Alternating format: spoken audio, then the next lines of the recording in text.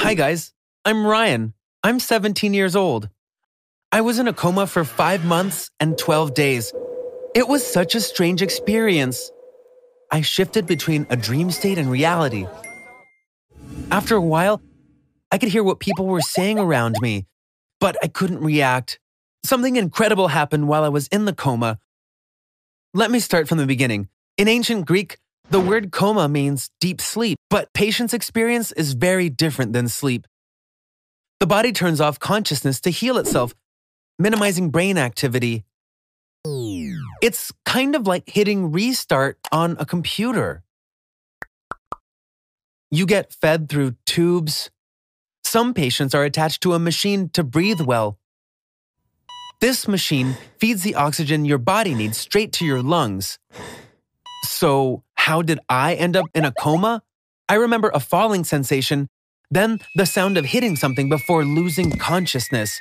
Then I was sucked into a vortex. I spun while falling all the way down. Voices became distant. The worst part, the deeper the vortex took me, the darker it got. Suddenly, the spinning slowed down. I remember thinking, is this what death feels like? Then a deep silence and absolute darkness. Now I know that was the moment I slipped into the coma. Even though it felt long, it took just 15 or 20 seconds. I remember nothing from the first few months. I don't know how, but one day I began hearing voices. At first, it was all muffled. Sometime later, they were normal. I could hear things happening around me. But soon, I realized the sad truth. I was still in a coma even if part of my brain was awake. I tried opening my eyes, but I couldn't. I wanted to say, I can hear you, but I couldn't move my lips at all. I wanted to move my hands and sit up, but I couldn't move a muscle. It was like an invisible force was stopping me. One day, a group of people entered my room. I knew from the way that they talked, they were doctors. They were talking about 2 patients. One was me, which meant that there must be another patient in the room. They compared our conditions. They spoke openly because we were both comatose. It sounded like they didn't think I would come out of my coma. According to them, there was no hope. It was the end of the road for me. They said the other patient would recover soon. They even decided which patient would take my bed after I died. I wanted to say that I heard them, that they were wrong about me, but it was just impossible. My mom and my girlfriend Piper told me what led me into a coma. My mom visited me every day. She'd cry silently while caring for me. She would change my clothes, wash me with a cloth, put lotion on my bed sores. Nobody in the whole world loves you like your mother. That's for sure. She'd murmur the same things as she cried. You didn't want to go to camp. I made you go so you would socialize. You just wanted to relax. You didn't want to stay in a tent. I'm responsible for all this. It's my fault. I wish I hadn't made you go. My mom was talking about a camp, but I didn't remember anything. Those memories were gone. Did I go to camp with my friends? What happened there? Did I fall off somewhere? I tried, but I couldn't remember being at a camp or anything that might have happened there. Piper answered all of those questions for me. One day, I heard her voice. She was right by my side. She was caressing my head. Please forgive me.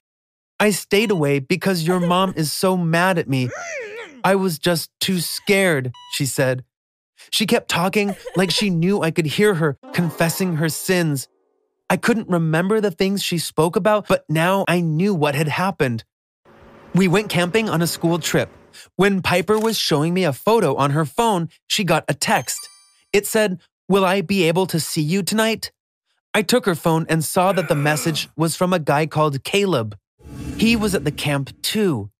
I should have asked Piper what was going on, but I was too angry to think straight. I attacked him and we started fighting.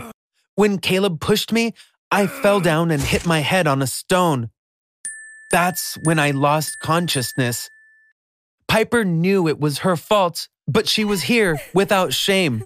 If only I could open my eyes and sit up. I would spit in her surprised face. I would say, get out and don't ever come back. It was impossible, but I knew when I came out of the coma, that's what I'd do. At first, I really enjoyed hearing what was going on around me. At least I felt alive. But the months of no improvement in my condition started to bug me. Even the doctors started visiting me less frequently. Who knows, maybe they weren't happy because they guessed wrong. I wasn't dead and the other patient was still in a coma. One day, while I was really bored, I overheard a weird conversation. I'd never heard anyone visiting the other patient. Now there was a man and woman on that side. The man said, "I'm bringing the money back to your place tomorrow. I thought I could do it, but I can't. You should drop it too." She was really mad, speaking through clenched teeth. "Nathan, you promised me. I sold everything to get you that money. If you're not going to do it, then show me. I'll do what needs to be done. He deserves to die." I couldn't believe what I was hearing. Was I dreaming? Was she really talking about killing someone in a coma? Nathan gave in to her insistence after a while. In a low voice, he said, "This switch controls the oxygen. You can decrease it by turning it towards the left. Look, see that small device on your husband's finger? It measures heart rate and blood oxygen levels. If the heart rate slows and the oxygen levels drop, the alarm will go off. You need to turn the alarm's volume down before bringing down the oxygen levels. Nobody will check it. Even if they do, they'll think a nurse made an honest mistake." I was listening in awe. Was this Nathan guy a doctor? He kept calling the patient your husband. Was this woman the patient's wife then? Why did she want to kill her husband? But more importantly, was she actually going to do it? Suddenly, life was exciting. I was listening to them anxiously. During that period, my consciousness was coming and going. Sometimes I would spend days without hearing a sound. It was like drifting in and out of a deep sleep. Maybe, as the doctor said, I was at the end of the road. I was really scared, but there was nothing I could do. Then I fell into the vortex one more time. The sounds became muffled again. I spun endlessly in the vortex and completely lost consciousness. I clearly remember the moment I woke up. My eyes sprang open. I hadn't seen light in months, so I immediately closed my eyes. I heard my mom scream with joy. She'd seen my eyes open. She shut the curtains right away. I opened my eyes again. I smiled at her. She said, "Welcome back, sweetie," and started crying. The room was filled with doctors within 10 minutes. I wasn't sure I could talk yet. I felt like my voice wouldn't come out. I just kept on smiling. A few days later, I recalled a dream from my coma. This whole experience was so weird. In my dream, another patient's wife wanted to kill him. A doctor named Nathan was helping her, but in the next bed was a patient who was only a bit older than me, not old enough to have a wife. I was now speaking comfortably. I told this dream to my mom, laughing. She froze when I stopped talking. Apparently, the guy in the next bed had died a month ago. The new patient had only arrived a week or two ago. The deceased patient's wife would visit on occasion. She would sit and stare at him silently. What about Nathan? My mom said there was no doctor named Nathan, but oddly so, there was a caregiver with that name. My mom couldn't help herself, and she told the hospital directorate about this. This wasn't good for the hospital, of course. They said they would look into it, but they didn't do anything. They didn't even come to talk to me. But my mom didn't give up. When the police got involved, the truth came out. The patient in my room had been cheating on his wife. One night, he and his girlfriend were in a car accident. The girlfriend died, but he fell into a coma. The wife wanted revenge, so she planned his murder. She made a deal with a caregiver, Nathan. But Nathan backed out. He decided he couldn't kill someone, even in a coma. When she said she would do it herself, he told her what needed to be done. That's the part I had witnessed. One day, she came by towards the end of visiting hours. She played with the settings of the oxygen machine so that he'd get less oxygen.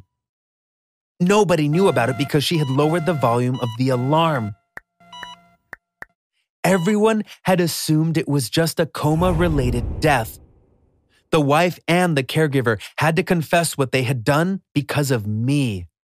And they were both arrested. See how important loyalty is? Why did I and the man who died go into a coma? Yes, cheating. If he and Piper were loyal, none of this would have happened.